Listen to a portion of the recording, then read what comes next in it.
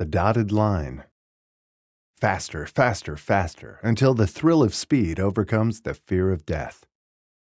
Attributed to Hunter S. Thompson. Friday, April 15th, 2011. Among the various other startups in our shared office space, many of which went on to far greater things than AdGrok, was GetAround. To use that X of Y formulation so beloved of startup self-promotion, this was Airbnb for your car. By placing a small electronic device in your car to permit controlled access, you could list your car on a user-facing site that permitted searching and filtering. The borrower paid an hourly rate, GetAround took a cut, and you got paid for owning an often idle asset, similar to a spare bedroom on Airbnb.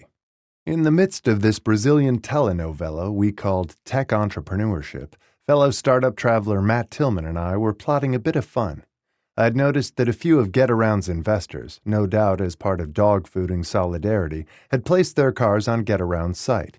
Temptingly, there were a Tesla Roadster and a Porsche 911 somewhat incautiously for the taking. Tillman, among his various depravities, was a seasoned track racer often invited to drive for various teams in the busy Northern California racing circuit. I pitched Tillman on taking out the two vehicles as a diligent study in the startup status quo, and he countered with making it a race to Stinson Beach. I booked the Tesla and was emailed an appointment time and place. Two different GetArounders whom I recognized from the founding team were there, and they made quite a production about walking me through the car and finally giving me the keys. "Loser pays," Tillman announced outside where we met up. He hadn't managed to snag the Porsche, but did get a Mini Cooper S, not a bad choice for the winding hillside roads we'd be navigating, as well as the street traffic passing duels complete with tight squeezes in between cars. With Tillman's semi-pro driving skills, it would be a fair fight. I took an early small lead through SF and over the Golden Gate Bridge, using the Tesla's rocket-like acceleration to blast through the openings in traffic. Electric cars are unlike gas-powered vehicles in that their engine's RPMs can vary so widely, and the power it transmits is so constant wherever it's revving that they don't need a transmission. A Tesla is effectively a car version of a fixie, with a bionic, doped-up Lance Armstrong pedaling. As a result, there was no shifting, no gaps in power, or lurching as the car went from 0 to 120 miles per hour. It was an endless orgasm of hurtling acceleration that seemed to violate laws of physics. Tillman was no slouch, though, and in the crowded traffic, the obvious power mismatch was immaterial. It came down to passing, a willingness to wedge oneself between cars, and taking advantage of the tiniest break in traffic. By the time we pulled off the 8-lane 101 to get on the 2-lane curving Highway 1 to Stinson, I was just ahead. Despite the monster engine dynamics, the Tesla didn't handle all that well. The batteries made the car heavy, despite it being so small it could barely fit inside, and it had understeer in turns. Immersed in my mental car review, I didn't notice Tillman angling for a pass on my tail. When I saw the Cooper flash past me on the left, even the Tesla couldn't accelerate fast enough to stop it, and now I was stuck riding his tail. Fuck. Losing is worse than death, but there wasn't much I could do about it, as the road to Stinson is notoriously curving and narrow, with cliff-like drop-offs that make any serious error equal perdition. Forget passing, even assuming I could control the hyper-accelerating Tesla around a turn, as traffic was thick on a Friday afternoon. Finally, approaching the tiny town of Muir Beach, and just a few miles from Stinson, I spotted an illegal opening. The road was straight enough to see 100 yards or so. If any car pulled out from the left side, we'd have both died in an explosion of expensive wreckage. Making sure to not tip off Tillman, I swerved across the double yellow, jerked the Tesla's nose down the opposing lane, and hit the warp drive. Let the record show that on the afternoon of April 15th, tax day, 2011, at approximately 3 p.m. local time, I irresponsibly blasted through Muir Beach on the wrong side of the road doing low triple digits. The entire town was more or less a 3-second blur seen through the Roadster's tiny windows. Tillman was fucked now, with no passing lanes, no dotted center lines, and the road now composed of gentle swerves rather than hilly hairpins. He'd never pull off a pass against the Tesla. Ha! A few minutes later, I pulled up in front of the Sand Dollar in Stinson and immediately attracted a scrum of bicycle-riding local kids who oohed and awed over the flaming red Roadster. The car's battery was down to what seemed 1/4, and the dashboard was signaling various warnings I didn't understand. No matter. After enough hazing of Tillman, beer, and oysters, back we went to SF. Not sure I'd managed to get the car back with the mostly depleted battery. I drove like a grandma until I hit Lombard Street. There I ran into a convertible Porsche 911, the twin air scoops, announcing it was one of the turbo varieties. Here was a real racing machine. SF is a city populated mostly by pussies, so finding a decent street race is difficult. The driver was older and paunchy, but expensively dressed. My guess was real estate or some form of old boys entrepreneurship like an ad agency. Electric cars make a revving challenge impossible, so not really expecting a reaction, I just punched it when I came alongside him. He had seen me coming. He gunned it a split second after me, and the race was on. Lombard was thick with traffic, but moving. Every stoplight was a drag race, and Tesla and Porsche swerved and weaved through the rush-hour worker bees slumbering through their commutes and their lives. This old fucker knew how to drive and was clearly no stranger to street duels. I was a couple of cars behind him as we reached the end of 3-lane Lombard. The light went yellow, and he roared through while the plotter in front of me decided to stop. Boxed in, I was screwed. The Porsche's whooshy engine sounded a vacuum-like note as it turned and disappeared down Van Ness. Even after winning one race, there was always another, and always somebody with a faster car, wasn't there? This old guy knew that, which is why he was racing reckless young jackasses like me. He probably had a wife, kids, property, and all that bougie shit, and yet the moment he saw a Challenger in his rear view, he tossed that aside for a bit of the old screeching rubber. The fact he was risking all that he had achieved by committing felonious acts of reckless driving, reckless endangerment, and exhibition of speed, to use the California Penal Code's name for it, was immaterial. He didn't get to that Porsche by turning down all-in challenges. Neither will you, gentle reader. Back at the parking lot underneath the Moscone Center, the get-arounders were waiting for the return of their prize rental. They seemed remarkably incurious about how I could have completely uncharged a Tesla in a 3-hour rental, having traveled only 50 miles. The normal range was 200-plus miles. Get around CEO Jessica Scorpio, if you're reading this, extremely belated apologies. When I returned to a computer and a state of sanity, I had 2 emails waiting for me, one from Kevin Thau of Twitter and one from Gokul, both with attached documents. Saturday, April 16th, 2011. You mean to tell me you had no hand in coming up with this deal meant to screw investors? I almost had to hold the phone away from my ear. Saka had just reviewed the Twitter term sheet I had forwarded. I was stomping my usual nervous pacing grounds, up and down 9th Street in Alameda, in front of British Trader's house. I'd made the possibly misguided move of moving back in with her and Zoe. I had nothing to do with this, Chris. These are the first real terms we've seen. Twitter had been so indifferent to Saka, it had defaulted to a term sheet heavily privileging the founders, which is why Silicon Valley's most famous investor was presently yelling at me. How right was Saka to be angry? Twitter, for once, had been true to its advertised word, and our deal had come in at around $10 million. However, the amount slotted to investors was not the $2 million or so you'd have expected given the cap table, but a measly $1 million. As I was soon to learn, this is a common tactic. You pay a pittance for the company, engineering it such that investors get little, and then pack the real value into the hiring offers for the employees. TechCrunch would carry the news that the company sold for X million dollars, but technically it would sell for 10% of X, while the rest went into fat signing bonuses and heavily laden vesting schedules for the founders. With no prompting from us, Twitter had given us a plum offer.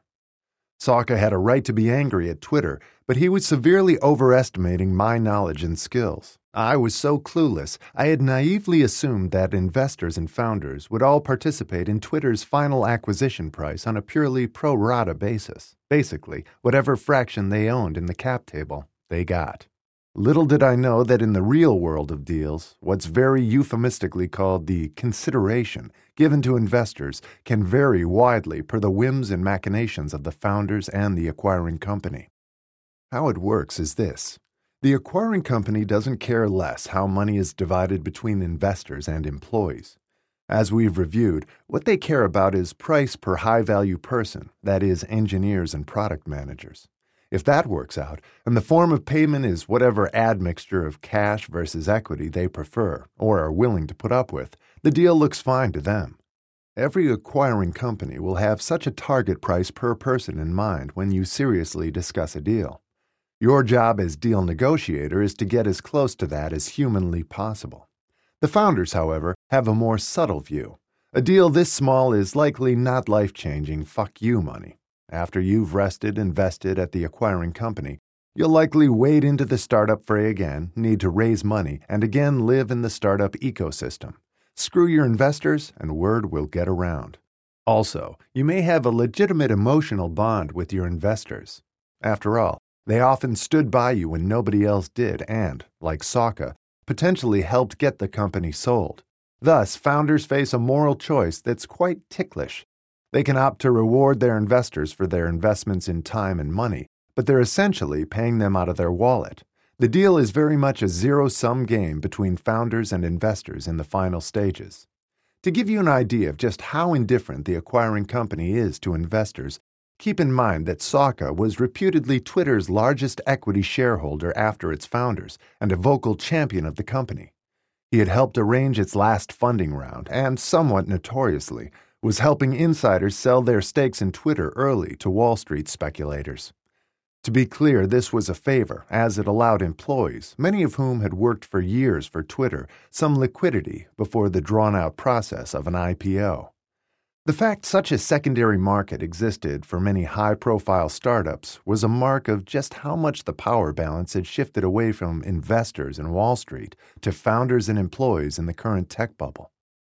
The AdGrok deal was pocket change to Sokka and to Twitter, but gestures matter when ego is on the line, so Sokka was kind of right to be yelling. On the other hand, his fund had doubled its money in 6 months, but that wasn't good enough for Sokka or his limited partner investors. It gets worse.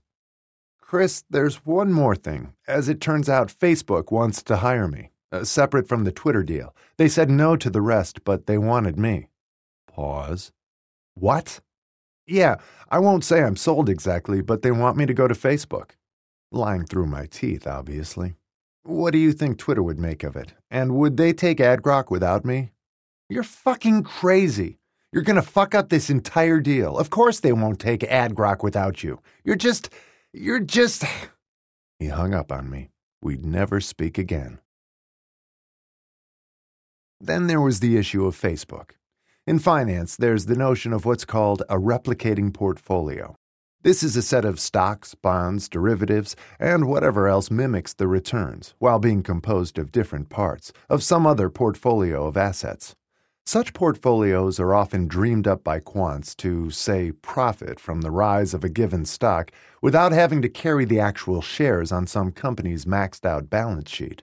That is what's called an equity swap. For Facebook, I had attempted to get Gokul to give me a replicating portfolio of my part of the Twitter deal. In fact, I had flatly told him, a bluff really, that I wouldn't abandon Twitter for anything less, and Facebook had actually delivered. Pricing the deal at Facebook's pre-public share price of $32 or so, we were at $2.3 million, which was about what my 25% stake in AdGrok would look like after all of Sokka's yelling was done. The numbers looked about as good as they were going to get. I made the final decision that had been brewing for days, right there on the spot. I'd join the hoodie people. We'd make the Twitter side of it work somehow. From the looks, we had them over a barrel on the deal, and even without me, it would probably get done. There was no better time to strike than now. Gokul, this is Antonio. With a deal in play, no worries about calling on a Saturday morning. Thanks for sending me the official offer. I'm pleased to see we're more or less where we need to be. So are you ready to join? Gokul asked. I'd soon learned that Gokul's sense of urgency wasn't some passing deal thing, but in fact, how he managed his entire professional life. I'm happy to join Facebook, Gokul. Great, man. We're so looking forward to you joining. Make sure to send me a signed copy as soon as you can, please. Words were grand, baby, but signatures on dotted lines make the world go round. Will do, Gokul. And that was that. The AdGrok drama was coming to an end. Monday, April 18th, 2011. At the dramatic hour of high noon, we had our first post-term sheet meeting with the Twitter deal team.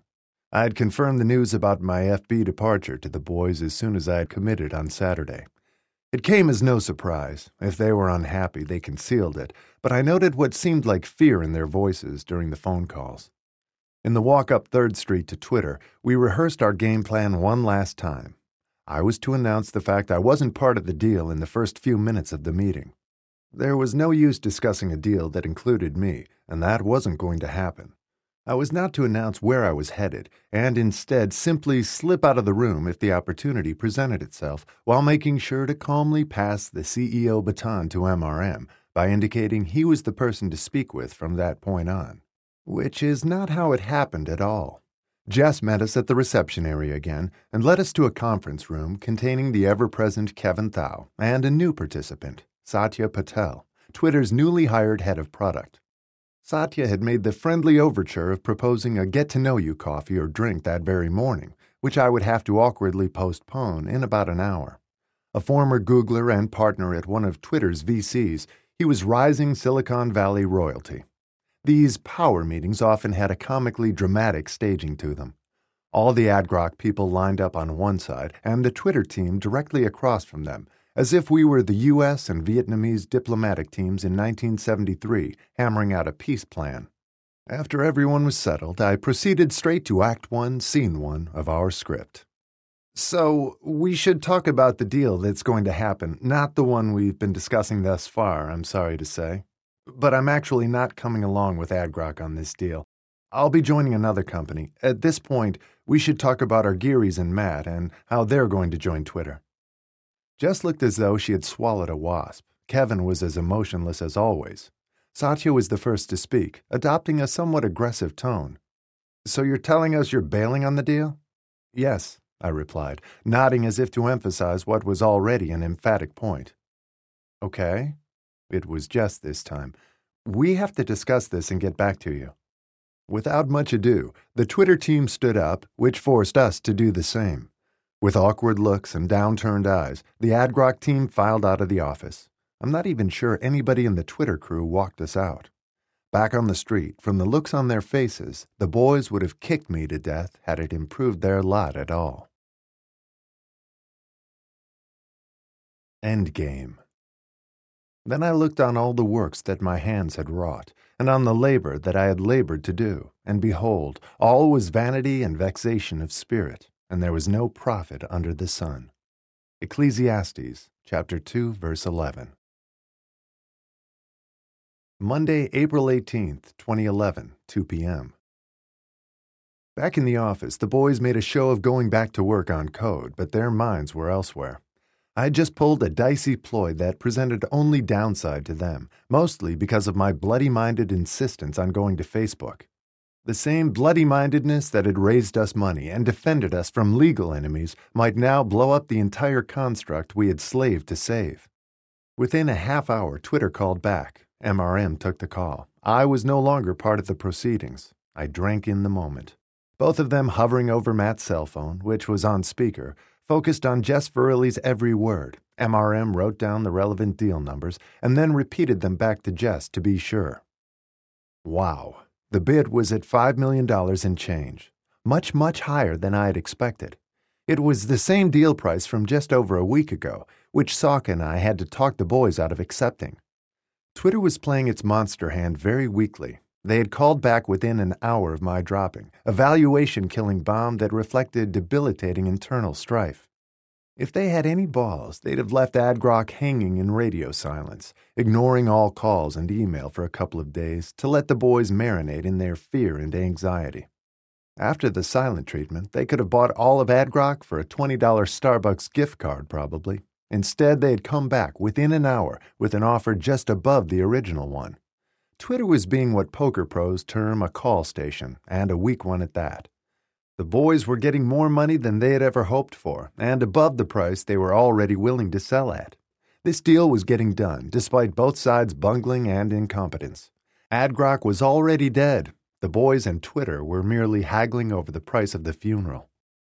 Then I felt that tingle. All I had from Facebook was its offer letter in my inbox and Gokul's word that the company would honor the offer. I had just shit on Twitter and then rubbed its biggest shareholder's face, namely Chris Sacca's, in the fresh, warm pile. With the boys chomping at the money bit, there'd be no holding them back now. They'd do whatever deal Twitter offered, with or without me, and probably without. I needed to accept Facebook's offer immediately, but before that, an employment lawyer needed to look it over. Silicon Valley job offers can be so complex, each a mini acquisition for one person, complete with cash, options, vesting schedules, intellectual property agreements, and so forth, that there was an entire class of lawyer who just helped you negotiate the sale of yourself. I called every damn lawyer we had ever talked to, Fenwick, Orrick, our cheapy contract lawyer, for a referral. I had my newly hired employment lawyer on the phone within a half hour. "I've got an offer letter. I need to know whether to sign or not. The rest of the company is getting bought by a competitor. I'm the CEO and founder. What do you need?" "The offer letter, your stock purchase agreement with the current employer, and your employment contract," she replied tersely. By then, the boys were running around, shuffling company docs, and nervously taking phone calls to work their deal. I was scanning reams of documents in our slow, janky scanner and occasionally going out for a call of my own. Things took on a certain pre-apocalyptic "the Germans are coming" tinge to it, or perhaps the atmosphere of the last few minutes inside the safe room of the American Embassy in Tehran in 1979. One group transmitting vital information to a concerned party, another group collecting, scanning, and destroying information while planning how to evacuate. An hour went by, and finally my lawyer emailed back. "You need to accept the Facebook offer immediately. You also need to resign beforehand or you'll break non-competes in both contracts." The clock read 2:45 p.m. I quickly called Amin's report inside Facebook Corp Dev to see how late he'd be there. Valley dealmakers, like small-town bankers, have cushy schedules. He was out at 5 o'clock. I had to catch the 3:07 Cal train to Palo Alto to make it on time. No way I could just let this trade ride overnight. The boys were heads down, discussing some aspect of the deal, their deal now, and I didn't interrupt as I collected my bicycle helmet and walked out the door of the office I had worked, worried, and occasionally slept in. On the train, which I made with a minute to spare, I started typing out a resignation email on my iPhone. An hour later, I was flying up California Avenue in Palo Alto on my creaky bicycle, back to the Facebook hack sign. I had the email ready to go on my phone, and the moment Facebook's corporate development person poked his head out of the glass door, I hit send. I was an unemployed loafer for all of 5 minutes. Dale Dwell, Amin Zufanun's subordinate, made small talk, while internally I was thinking, "Come on already, give me the damn forms." Contract signed, he escorted me back out again. AdGrok, our startup baby, was effectively dead, and for the first time in a very long year, I walked out into the sunny California afternoon with nothing to do. This deal became a minor Silicon Valley oddity that confused the tech journalists who covered it.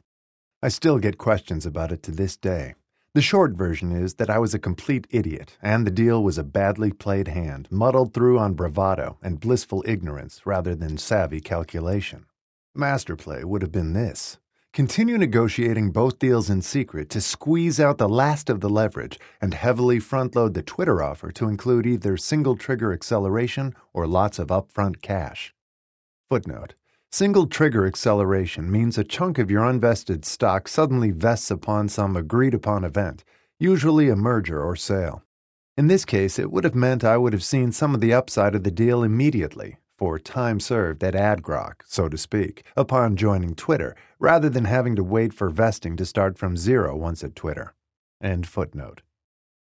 Then accept the Twitter deal, quit the first day of work, and walk away with the upfront part of the deal right on out to Facebook. I could even have done true arbitrage and signed both Twitter and Facebook employment agreements at once and asked Facebook for unpaid leave while Twitter got settled. This would have been in flagrant violation of non-compete clauses in both employment contracts, of course. Only Twitter would have cared, but like the mark in a successful con, they'd have been too embarrassed at having been played to sue and would simply have covered it up with employees. Footnote: Indeed, Twitter did just that when the news of my defection broke on TechCrunch, and there was an internal Twitter email papering over the awkwardness I'd created by bailing, marring the celebratory air around the company's third acquisition. End footnote. That plan, however, would have required including my co-founders in the deception, as they would not have collaborated to score me a better deal, worried as they were about their own piece of the pie. Running game on your investors or your acquirers is just life in the big city, but bluffing out your co-founders, those same guys who sweated through the lows and the highs with you, is a step too far out on the prick spectrum. Why the need for the deception right up to the brink of being a Twitter employee, dissembling my intent to eventually join Facebook? Keep this singular fact in mind. We were only 10 months into AdGrok officially, and all the founders were on a vesting clock. That's right. Despite carrying the weighty title of founder, nobody at AdGrok actually owned anything yet. Why is that? Ponder for a moment.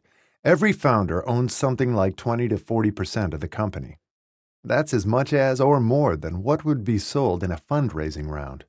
If every founder owned that stake from day one, they would all essentially hold a gun to the company's temple. If any founder decided to leave following an argument, or was forced by his co-founders to resign, he'd kill the company, as no investor would fund a company in which an equivalent stake to his or hers was held by some disgruntled outsider. And so even founders in a well-established company are on a vesting schedule and get only a quarter of their fat equity slice after a year, just as a big company employee does. The fact was that even as the wheeler-dealer CEO, I owned no part of AdGrok. Nothing, not one share. Neither did the boys. As is the case for every early-stage entrepreneur. So to actually see any proceeds from the AdGrok side of the deal, I'd have to have been there at least another couple of months as the deal got finished up. At the end of the day, AdGrok was simply a long, stressful job interview for Facebook, and ditto for the boys at Twitter. We all claim we sold AdGrok, but in reality, AdGrok was merely leveraged to score the job offers that actually made us the real financial upside, job offers we would not have been able to score otherwise. The corporate development teams of large companies, insofar as their small company deals are concerned, are really glorified HR recruiters with fatter checkbooks. That's another little detail the self-glorifying founders of acquired companies often fail to mention. Had I executed the optimal strategy, my return on AdGrok would likely have been hundreds of thousands or perhaps millions of dollars more than it eventually was. Plus, the additional cash or Twitter stock would have served as a hedge to my all-in position in Facebook. Morality, such as it exists in the tech whorehouse, is an expensive hobby indeed. Part 3. Move fast and break things. Facebook was not originally created to be a company. It was built to accomplish a social mission, to make the world more open and connected. Mark Zuckerberg, Facebook Inc., IPO Documents, 2012. Boot Camp. Once having traversed the threshold, the hero moves in a dream landscape of curiously fluid, ambiguous forms, where he must survive a succession of trials. The hero is covertly aided by the advice, amulets, and secret agents of the supernatural helpers whom he met before his entrance into this region. The original departure into the land of trials represented only the beginning of the long and really perilous path of initiatory conquests and moments of illumination. Dragons have now to be slain and surprising barriers passed, again, and again. Meanwhile, there will be a multitude of preliminary victories, unretainable ecstasies, and momentary glimpses of the wonderful land. Joseph Campbell, The Hero with 1,000 Faces. April 25, 2011. Before the city-within-a-city campus that Facebook would come to occupy, the company was housed in 2 buildings in the downmarket part of Palo Alto, east of Stanford's campus. One, on California Avenue, contained Zuck, engineering, ads, and just about everyone involved in making actual product. The second building fronted on the next artery over, Page Mill Road, and housed sales, legal, operations, and everyone involved in the non-technical side of the Facebook machine. A fleet of tidy white shuttle buses shuffled people between them, and the occasional Facebooker walked the half-mile for exercise, or just to see the sun occasionally. The day-long session known as onboarding was held in the non-technical building, so White Shuttle it was to Page Mill Road. The conference room was named Pong, and yes, the room next to it was Ping, a large room meant for presentations. A raised stage lined the back wall, and long, narrow desks like hedgerows crossed the room from right to left. As usual, I chose to sit in the front, right under the nose of the speaker, so I could catch every twitch and take the real measure. An HR person offered some introductory drivel or other, and then it was straight to the first speaker, my super boss, the head of product for Facebook, Chris Cox. Cox was handsome in the way of a Gosling or Depp, a tempered masculinity encased in a cuddly package, custom-made for female desire. It was a recurring internal joke at Facebook to point out the Twitter storm of oohing and eyeing whenever he took the stage at a Facebook PR event. He had the gift of the gab, which he used to great effect, weaving a seductive narrative around Facebook and the future of media. As the first speaker, he was clearly there to instill the big-picture vision of what we had been selected to help build. "What is Facebook? Define it for me," he asked, challenging the rows of attentive faces almost the moment he appeared. "It's a social network." "Wrong, it's not that at all." He scanned the audience for another answer. Perfectly articulated to the point I suspected she was a shill, a young, perky intern came out with, "It's your personal newspaper." "Exactly. It's what I should be reading and thinking about, delivered personally to me every day." He then embarked on a common trope among Valley types, framing a product in some historical continuum of prior technologies, the product currently discussed being the ultimate and inevitable final chapter in the triumphant procession. Radio and TV were depersonalized media of mass consumption, revolutionary for their time, but ultimately lacking. Steadily more focused and fragmented media, topical magazines like Car and Driver, your local newspaper with pull-out sections for your neighborhood, continued this trend of increasing personalization. Facebook, however, was the true teleological end goal of modern media. Facebook was the New York Times of you, Channel U, available for your reading and writing, and to everyone else in the world as well, from the Valley VC to the Wall Street banker to the Indian farmer plowing a field. Everyone would tune in to the channels of their friends, as people once clicked the knob of old cathode ray television sets, and live in a mediated world of personalized social communication. That the news story in question was written by the Wall Street Journal was incidental. Your friend Fred had posted it. Your other friend Andy had commented on it, and your wife had shared it with her friends. Here was the first taste for the new Facebook employee of a world interpreted not through traditional institutions like newspapers, books, or even governments or religions, but through the graph of personal relations. You and your friends would redefine celebrity, social worth, and what should be churning through that restless primate brain all day. Andy Warhol was wrong. In the future, we wouldn't all be famous for 15 minutes. We'd be famous 24/7 to 15 people. That was the new paradigm, even if the outside world didn't realize it yet. Facebook employees, we few, we happy few, knew what world was coming, and we'd help create it. It was a good pitch, and the kids in the audience were enraptured. Mission accomplished, Cox flashed a matinee-idle grin and disappeared from the stage in a flash, no doubt off to the other dozen meetings he had that day. I suspected this was a recurring bi-weekly event for Cox, the rousing speech to the new acolytes. Just the regular speech for king and country, which he had down to the point of studied and flawless spontaneity. Facebook certainly didn't skimp on putting on a good show. The next speaker was Pedram Kayani, an engineering manager in site integrity. This was Facebookese, as I'd later learn, for the security team that prevented spammers, pornographers, bots, and various flavors of malignant riffraff from destroying Facebook, or your experience of it. Pedram was one of the conduits of corporate culture that Facebook relied on to perpetuate its unique values. He would lead the bi-monthly hackathons, which had originated as all-night coding sessions where engineers came up with random ideas that often became successful products. Facebook video being one such case. Footnote. In a story that became FB lore, Zuckerberg had actually shot down the idea of launching the primitive Facebook video product. The engineers involved ignored him and locked themselves into a conference room for days to finish it, launching it against Zuck's wishes. Facebook is now the second biggest video sharing site after Google's YouTube. End footnote.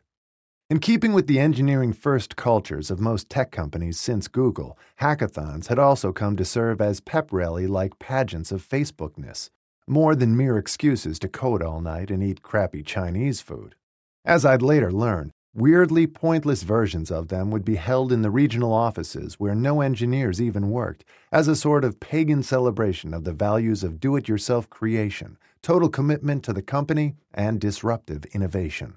Pedram was here to expound on those same values. We had gotten the prophetic vision from Cox, precisely the sort of seductive propagandizing a product person does. Now it was time to hear about the martial virtues that would make that vision a reality, which was the engineer's duty. A tall, broad-shouldered figure in a Facebook t-shirt, who looked as though he worked out, Pedram commanded us in a hectoring tone. Whatever you learned at your previous job, whatever politics and bullshit you're bringing with you, just leave all that shit behind. Pedram proceeded to describe with mounting passion this new world of Facebook, where truth was the only value, selfless collaboration was the rule. Don't worry about who gets credit, and everyone took ownership, technically if not financially, of what Facebook did. Here's where the genius in the onboarding, and more broadly in Facebook, really lay. People joined Facebook and, like immigrants at Ellis Island, left their old, dated cultures behind, replacing them with an all-consuming new one. The onboarding experience was designed precisely as the sort of citizenship oath that new Americans took in front of a flag and a public official. It was almost religious and taken absolutely sincerely and at face value. Even in a culture brimming with irreverent disdain, I never heard anyone utter a word of cynical trollery about Facebook and its values, either at onboarding or during my years of work there. As with Americans and our troops, motherhood, and the Constitution, certain things were enshrined, and nobody dared ridicule them. In a post-historical, developed world devoid of transcendent values, whose pantheons looked like North Korean grocery stores, bare shelves empty of any gods or heroes, this corporate fascism was intoxicating. Along with the new iPhone and MacBook laptop sitting in front of us, we received a laptop bag with one thing inside, a blue t-shirt emblazoned with Facebook in the trademark Klavica font. On any given day, half of Facebook's employees would be wearing theirs, and many even photographed, and posted on Facebook, of course, pictures of their children wearing a Facebook onesie as their social media debut. Brown shirts became blue shirts, and we were all part of the new social media Sturmabteilung. Cynicism is the last refuge of the shiftless. I don't cite this absolutist tendency for the cheap sardonic joke, the asshole hipster who's too cool for school, but also too cool to believe in anything. No, I cite it because I was as seduced as the next guy sitting there in Pong, perhaps even more. The human need for immortality projects, those ends that dole out meaning and purpose beyond ourselves, hasn't changed since the Crusades. The only difference now is the nature of the putative Holy Land and the means for achieving it. After Cox's rhetoric and Pedram's grim injunctions, we broke for a breather. The interns huddled in groups of what seemed like old acquaintances. I assumed they knew each other from Berkeley, Stanford, MIT, or wherever they studied. Imagine being a 19-year-old undergrad, your entire life mediated by some admixture of Facebook, Twitter, Instagram, and others, and suddenly living and working right in the belly of the beast. If I had been afforded such opportunities at that age, you wouldn't have been able to shut me up about it with duct tape. Outside Pong was one of the many micro-kitchens that dotted campus. They were micro only in comparison with the cafe kitchens that churned out 3 meals daily. Nor were they really kitchens, in that there was nothing to cook there. Mostly they offered the packaged food, either hypertension or diabetes-causing, that formed the staple diet of a moderately self-destructive university undergraduate. As a concession to crunchy Bay Area sensibilities, there were also bowls of fruit and bins of nuts or granola. I didn't realize it at the time, but Facebook was on its way to full-on Google levels of employee pampering, and the food in the kitchens would trend more upscale as time went on, going from Snickers to Toblerone, Doritos to authentically spicy Indian chaat snacks. The coffee also improved, foregoing a generic corporate roast for that of Phil's Coffee, the Locavores coffee house that had started in the trendy Mission District. By the time I left, there would be a full-on Phil's retail location on campus that served as caffeine fill station, social gathering point, and informal meeting venue. but that was in the still distant future. Glucose levels re-upped, back into Pong we went. Calmly sitting square in a lone chair up front was an Indian-looking dude with curly hair.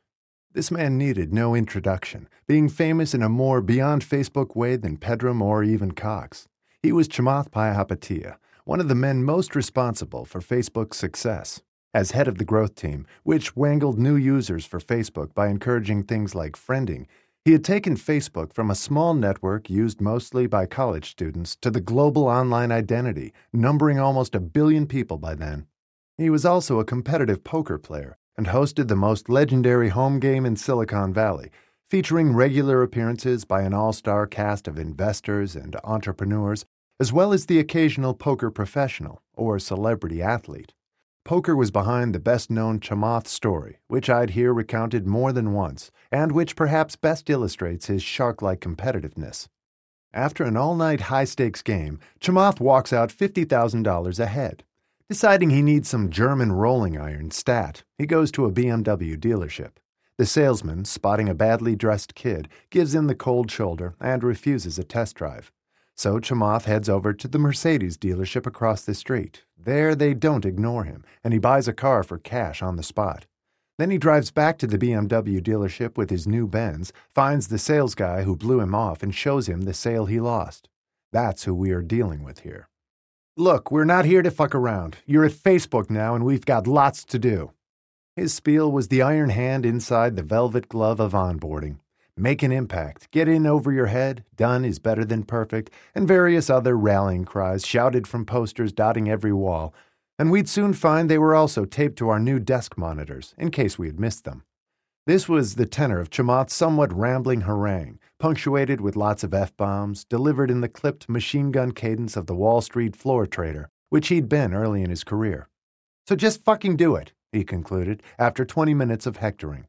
Chamath hadn't moved during his Jeremiad, sitting square-shouldered, hands gripping the rear legs of his chair tightly. When he stood to leave the stage, he did so without so much as looking at anyone. Everyone seemed to be slightly gobsmacked, as when a film director hits the audience with a cinematic plot twist in the last few seconds of a movie, and a stunned silence washes over the crowd as the credits began to roll.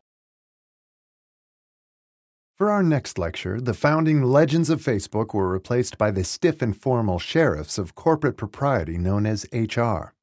2 of them took the stage, sitting side by side, a male and a female, almost as if you needed one of each gender present to discuss the sensitive stuff.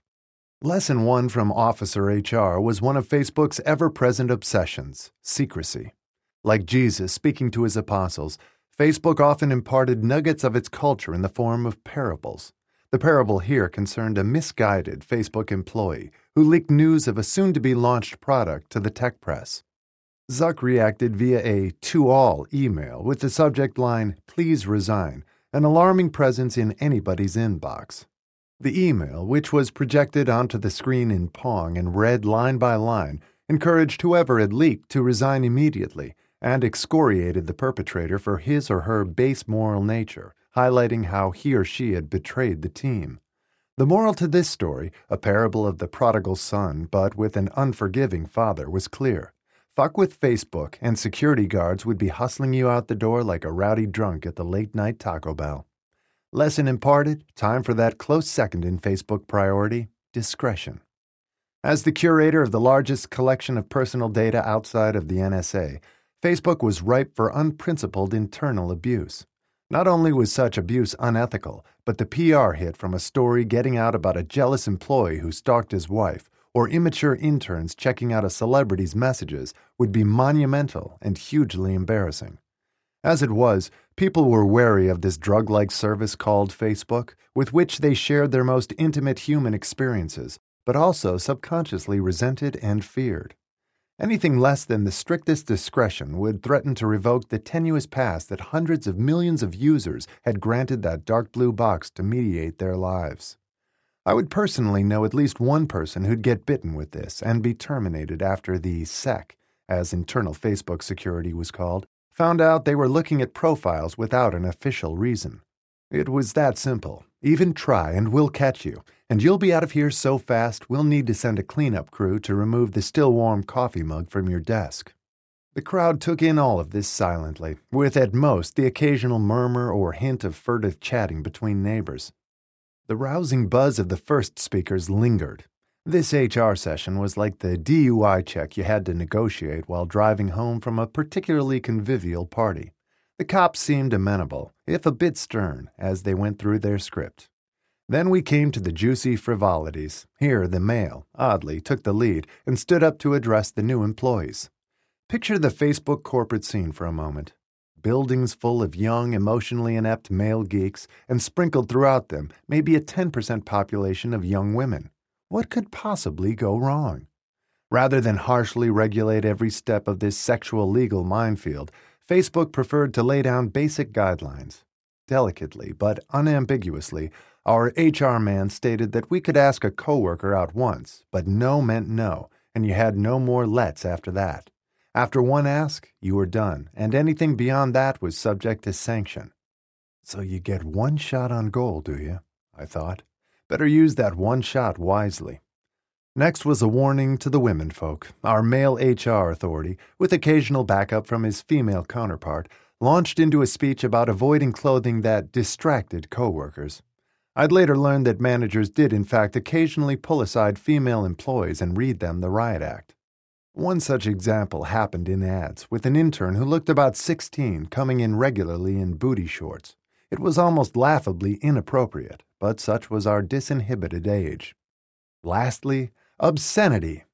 Among the odder forms we had had to sign as employees was one exonerating Facebook from any liability from obscenity.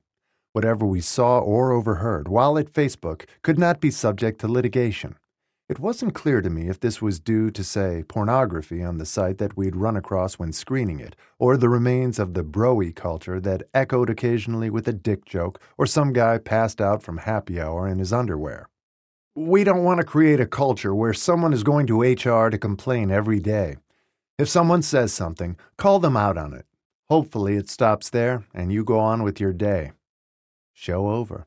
We all grabbed our swag bag, laptop, and phone and got the hell out of there. Back at my new desk in the ads area, I fired up the laptop. Already there were 2 emails waiting. One was pro forma and simply stated, "Welcome to Facebook." The other was an email from the task tracking system, indicating I had been assigned several bugs to fix. Like every other engineer, despite my also being a product manager, I'd need to go through the engineering boot camp, the 6-week course that ingested you a noob and output you a Facebook engineer. Footnote: Noob, spelled out N00B, is hacker speak for newbie or beginner. In online coding forums, it's a term of withering contempt for someone obviously out of his or her depth. At Facebook, it was used semi-affectionately for a new hire. End footnote. It was also a weeding mechanism that provided management with the first flag on potentially bad hires. Via accelerated courses in front-end code, back-end infrastructure, and everything in between, we learned the Facebook way. The company had a seemingly genetic inclination for homebrewing almost every element of its technical stack, using open-source languages or tools occasionally, but then customizing them to the point where they were more Facebook than anything else. Since even seasoned engineers came from a completely different universe, it was necessary to indoctrinate them in the one true way. For new grads fresh out of school, with no knowledge of how real production engineering worked, their entire technical worldview would be molded to conform with Facebook's. Forever after, even while working at other companies, they'd drag along those prejudices and attitudes as if they were God's revealed truth. The Googlers now at Facebook had surely done the same. I had 5 bugs to fix. I didn't even know how to code PHP, the front-end language Facebook was written in. It was a famously crappy language and development environment with few users those days, chosen merely because that's what Zuck knew as a hacker at Harvard. Following the online documentation, I successfully set up a dev server, the machine on which I'd develop code, kind of like a personal sandbox. I then pulled an entire version of Facebook's code from the main repository, browsing all of it via an editor.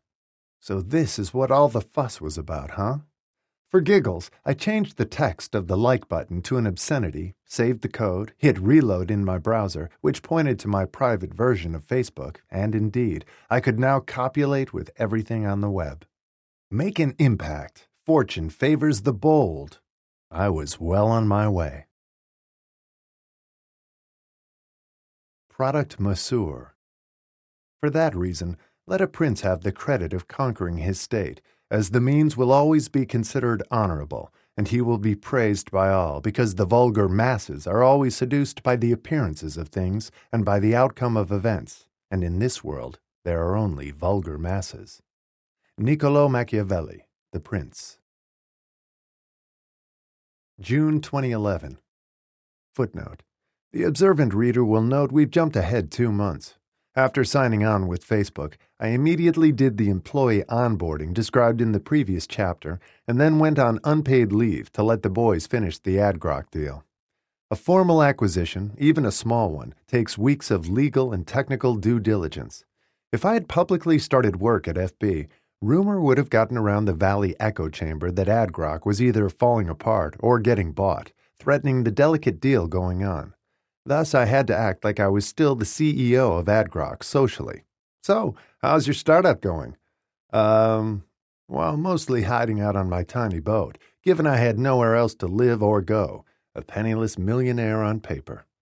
End footnote. So what had Facebook hired me to do? My official title was Product Manager, commonly abbreviated as PM. While the role of Product Manager is near universal in tech companies of any size, the de facto or de jure reality of it varies widely. What the PM does is in many ways representative of how the company itself develops product. Some companies have opted for different titles. At Microsoft, they are known as Program Managers. At Palantir, the secretive defense intelligence software company founded by the billionaire investor Peter Thiel, they are known as Product Navigators, which sounds terribly romantic. Whatever the flavor of title, what does a product manager, by whatever name, actually do? The MBA-esque job description would be CEO of the product, because those B-school pukes like sporting acronymic titles. This is many a company's definition of the role, and it's not completely wrong, though it makes the job seem statelier than it is. A more illustrative description is shit umbrella. If you imagine a bursting monsoon of clumpy diarrhea pouring down like God's own biblical vengeance, that is more or less where you find yourself in either a startup or a large, high-profile, and complex organization like Facebook. You, my dear product manager, are the communal manservant to your engineering team, holding a large, cumbersome paramount above their heads bent over keyboards on which they furiously type. By definition, what you do is everything that needs to be done, other than hands-on keyboard type code. So that means sitting in endless meetings with the privacy legal team, giving highly selective and edited versions of what your product is going to do, and explaining how it fits into some antediluvian legal rubric. It means pitching a room full of smiling and empty-headed salespeople so they can start priming the client pump and bring spend into your new product baby. It means wheeling and dealing with other PMs to either cajole a product change or cadge some engineering resource. It means fronting for the product in high-level meetings with senior management and trying to place it, like a quickly falling Tetris piece, into the rudimentary blueprint of their world. It means defending your team from the depredations of other PMs when they come around asking for favors, or arguing for a deprioritization of some element of your product plan for one in theirs. As PM, if you can convince engineers to build things you stipulate, you are golden. But if you can't, then you are like the dictator who has lost control of his army. It doesn't matter if you have the United Nations or the church on your side. That is, if management has anointed you as leader. You're ending up in front of a firing squad sooner rather than later. The most pitiful sight in the Facebook ads team was the PMs who had lost the confidence of their engineers. Nominally in charge of some product area, they were like the government in exile of some occupied nation, sitting there with all the pomp of their position, sending emails and roadmaps hither and yon, and yet producing nothing. Internally, it was a demeaning, groveling job. Externally, it was a different story. As a Facebook product manager, you resembled an Afghan warlord or a pirate captain, fearsome in appearance to any outsiders, the scourge of entire companies and industries, but actually barely in control of your small band of engineer hooligans, and always one step from mutiny. To the outside world, your job was easy. A two-line email would have the senior management of any company waiting eagerly in the Facebook reception area almost instantaneously. Many were the startups I conjured thusly, they sputtering in flattery despite my showing up late and surly, demanding and getting a full walkthrough of their entire product and business model, then dismissing them after a 45-minute meeting. Facebook is the 800-pound gorilla in everyone's bed. To the extent you can make the gorilla do something, you have the attention of everyone. The most craven among the Facebook PMs mistake that power for their own. Such insufferable poseurs populate the ranks of every product management corps, but the all-powerful incumbent nature of Facebook allows them to flourish more than usual. What was my specific product? My newfound beat was ads targeting for the Facebook ad system. Targeting is the set of data and tools that advertisers use to define a set of users. It can be demographic in nature, for example, 30 to 40-year-old females. Geographic, people within 5 miles of Sarasota, Florida, or even based on Facebook profile data. Do you have children? That is, are you in the mommy segment? Targeting is where the data rubber meets the money road, so to speak. To use a physics analogy, pressure is force per unit area, and similarly, monetization is amount of data per pixel. The more data you bring to bear for every square inch of screen real estate, then the more that ad will be worth. Targeting is how that data gets applied to the screen real estate. It's the alchemy that turns pure data into real-world cash. Since more good data meant more cash, measuring Facebook's per-ad monetization would be a read on how well that data-cash conversion process was running. To that end, in my first week of real work, I fired up the company's revenue dashboards. The revenue dashboards were a series of internal websites, accessible only to senior management or ads employees. Access was gated on a need-to-know basis, as total revenue was sensitive. Everyone knew Facebook would go public one day, even if not precisely when, and outsiders would have loved an illicit look at the numbers. All the revenue dashboards were black, with either yellow or white lettering, closely resembling the Bloomberg terminal you'd find on a Wall Street trading desk.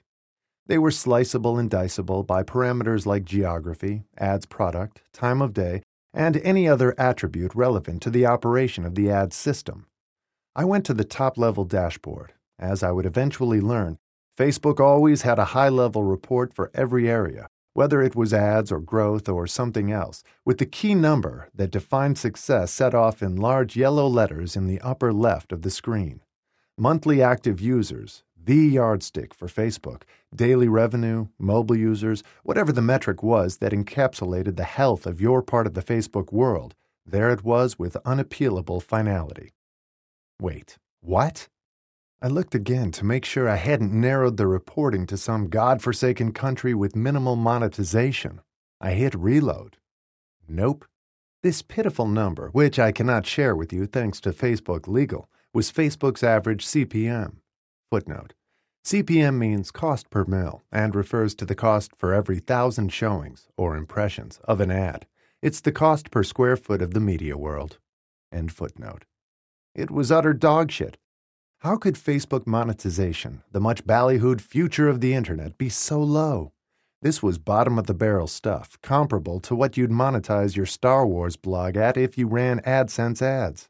To say I was stunned was an understatement.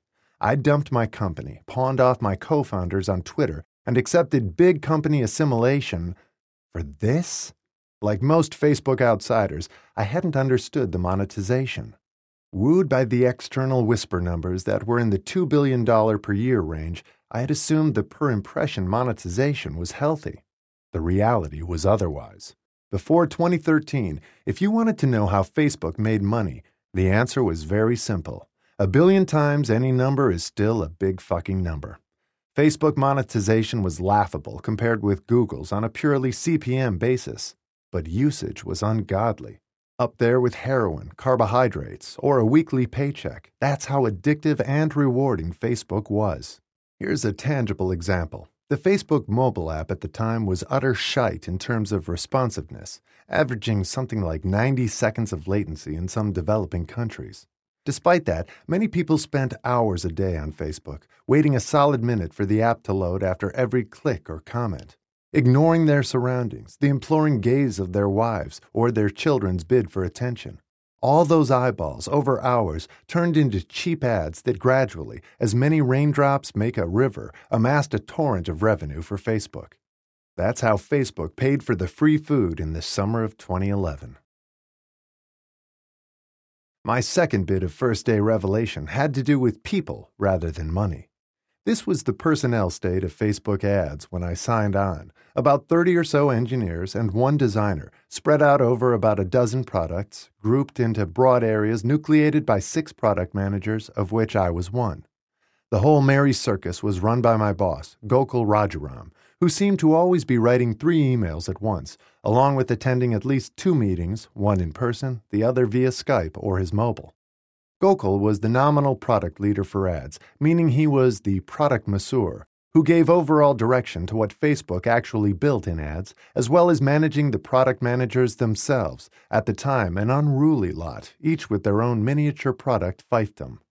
Rather than an overall ad strategy, what we had was a general feeling in the air, a sort of collective mood that, like a slanted floor, tended to send more people one way than the other. Insofar as targeting and related teams like optimization, run by the Israeli who had interviewed me, were concerned, it seemed like a catch-as-catch-can circus of random roadmaps and product ideas. Many of the ideas emerging from this burbling chaos were interesting and exciting. Many were just plain weird and almost certainly ineffectual. Lots of local mythologies, mostly unsubstantiated by data, reigned around the magical value of sharing on Facebook, or of building an audience for your Facebook page. Just as every product manager had a product marketing manager who spun the marketing story around that team's creations, there was a marketing analog to Gokul as well. Brian Boland, whom we've already met in our first Zuck meeting, sat next to Gokul and ran the growing militia of PMMs, to use the Facebook lingo. A PMM would be paired with a PM, like a marketing twiddle-dee to the product twiddle-dum for every team in Facebook ads. Sales, its army organized into a multi-leveled hierarchy spread over dozens of regional offices, was held at arm's length and reported to David Fisher, one of Cheryl's gang from Google. Other than Fisher's inputs to Cheryl, sales was a purely downstream consumer of whatever product created, getting its pre-digested pitch from one of Boland's PMMs. My only time in a big company before Facebook was spent on the Goldman Sachs trading floor, which was so outlandish and idiosyncratic it served as poor experience for the political atmosphere I now found myself in. I'd get to know this class of Gokul Boland person very well, given that half my job was spent attempting to manipulate, mostly ineffectually, their emotions and perceptions. Everyone who individually contributed to Facebook product reported to a Gokul or Boland, product managers, including me, to Gokul, PMMs to Boland, and engineers to their local engineering manager, who in turn reported to KX, the ads engineering manager, whom AdGrok first pitched on meeting Facebook. Together, that management stratum ran ads, for better or worse. How did this largely unchoreographed corporate dance play out in practice? Facebook ads product management, in the Gokul mold, meant a weekly product manager meeting. At the time, it was 6 to 8 people around a table, recounting what they'd worked on that week. There was a certain strutting, showy quality to it, almost like a Y Combinator dinner, at which you were expected to demonstrate ever-accelerating progress on your particular piece of the Facebook ads cake.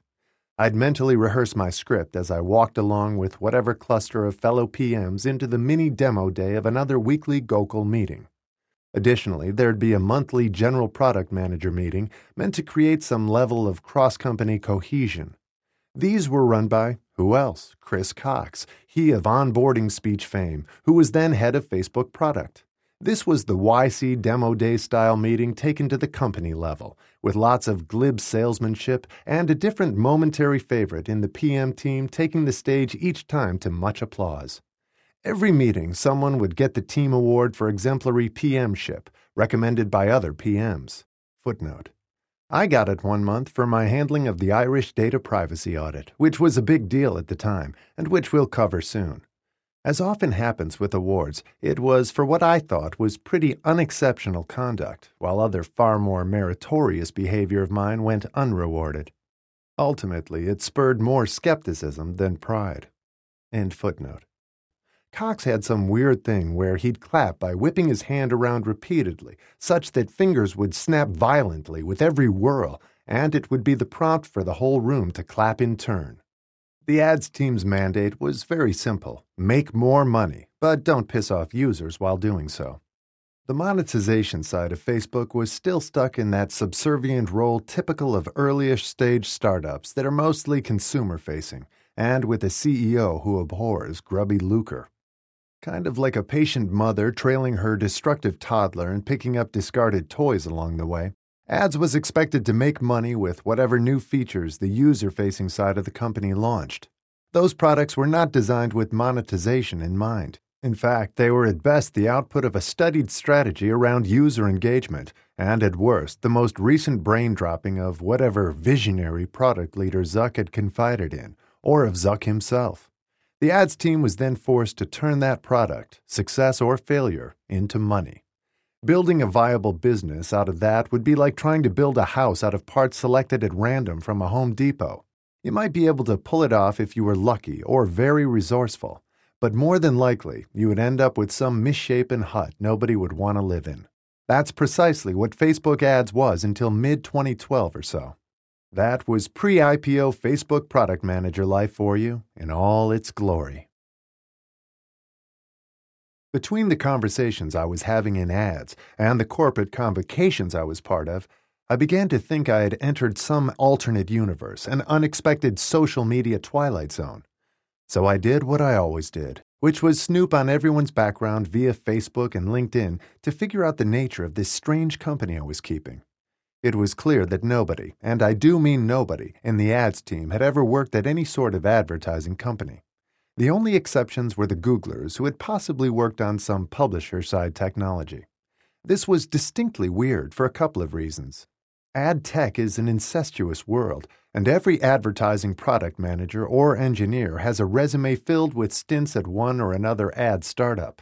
It is also a fairly insular world, which outsiders seldom dare to enter, and from which insiders rarely leave, shackled via some odd industry loyalty to the business of turning pixels into money. Everyone on the ads team seemed to have been vetted for Facebook acceptability and values, but nobody, other than perhaps the aforementioned former Googlers, had any notion of what the outside ads world was like. What was weirder, everyone seemed absolutely cool with that. They didn't know what they didn't know, and it was a feature rather than a bug. On the one hand, that was good, as the ads world tended to self-organize into stale patterns and product ideas. Maximize the click-through rate, autoplay video ads for movie trailers, target auto intenders, that is, people in the market for a car. It was the same old everywhere. Facebook was to be a new paradigm in paid media, breaking every rule or mold. On the other hand, Christ Jesus, had anyone heard of real ads targeting based on user actions like buying something or browsing a product catalog? Nope. Any culture able to shut itself off from the outside world goes insane in its own unique way, and Facebook had essentially done that with its ads team. But as on Wall Street, where even someone who knew the correct price of a security couldn't go against the will of the market, you couldn't question the reigning insanity. And so one went along. Eventually, this cluelessness would reach its magnificent apotheosis in the rise and fall of a bet-the-company product called OpenGraph and its monetization twin, Sponsored Stories, and in later chapters you'll hear plenty about both. As I did with Twitter, though, I'll make an explicit proviso.